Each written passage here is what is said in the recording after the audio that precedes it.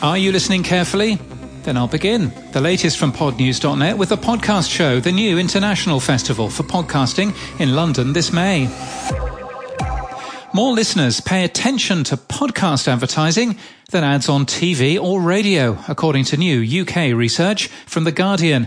Podcast advertising also has a multiplier effect when used in combination with other advertising media.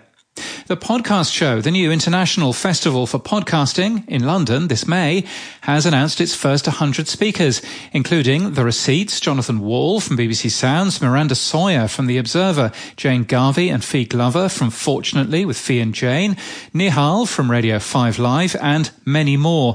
And get ready for another 250 names being announced in the coming weeks. You can book your day pass from £55. Use promo code PODNEWS for 20% off a limited number of passes. We're a media partner and we'll be there. Who was the first independent podcaster to turn a podcast into a TV show? We asked that question yesterday, and Aaron Mankey reminded us that his show Law holds the title of the first TV show based directly on an indie podcast. It went live on Amazon Prime in October 2017. We should know, we reported it in August. Other indie podcasts turned TV shows include Limetown, The Midnight Gospel and Archive 81, and podcasts from bigger networks include The Ricky Gervais Show and Comedy Bang Bang.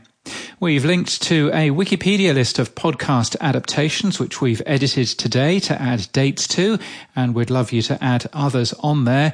And we should know better to ask questions about TV shows when we don't watch too much TV. We've amended the post from yesterday, and genuinely sorry that it upset so many people on Twitter. After launching in Mexico 2 years ago, podcast company Acast has launched in Spain. Megan Davies, the company's international managing director, gives some insight into the Spanish market, the different genres and the apps that people use there. Writing in Variety, Jem Aswad is highly critical of Spotify's $310 million sponsorship of FC Barcelona, which they announced on Tuesday. Aswad suggests that the company has a lack of self-awareness that evidently goes all the way to the top. Spotify's share price is near a 2-year low. Podcast publisher Blue Wire is selling podcast ads for sports podcasts of newspapers The Miami Herald and the Kansas City Star. It's the second deal they've made with newspaper company sports shows. Media player Winamp is back. In June, at least. The app, owned by Target Sports owner Audio Valley, has a new logo and has launched an NFT initiative. Podcast network Noiser has hit 6 million monthly listens. The company says last week they launched a paid channel on Apple Podcasts called Noiser Plus. Stitcher has signed with TV executive producer Carlos King for a show about reality TV called Reality with the King. The domain name podcastchart.com is for sale. It's a good one. We know the seller. Seems a good domain to launch a product to us. Podstock is a new podcast conference and the first in New Jersey history, the company says. Sonant has launched a new AI-powered tool for audio and video monetization, including something that automatically matches podcast content with IAB categories. Memento, a podcast app letting you save your favorite moments from shows, has added a new Discover feature, allowing you to skim through moments and topics. iHeartRadio has launched Pod Guides, a podcast discovery platform with podcasts about specific places. It reminds me of Maps.fm. I'm an advisor for that, and it's a similar platform with many more podcasts available.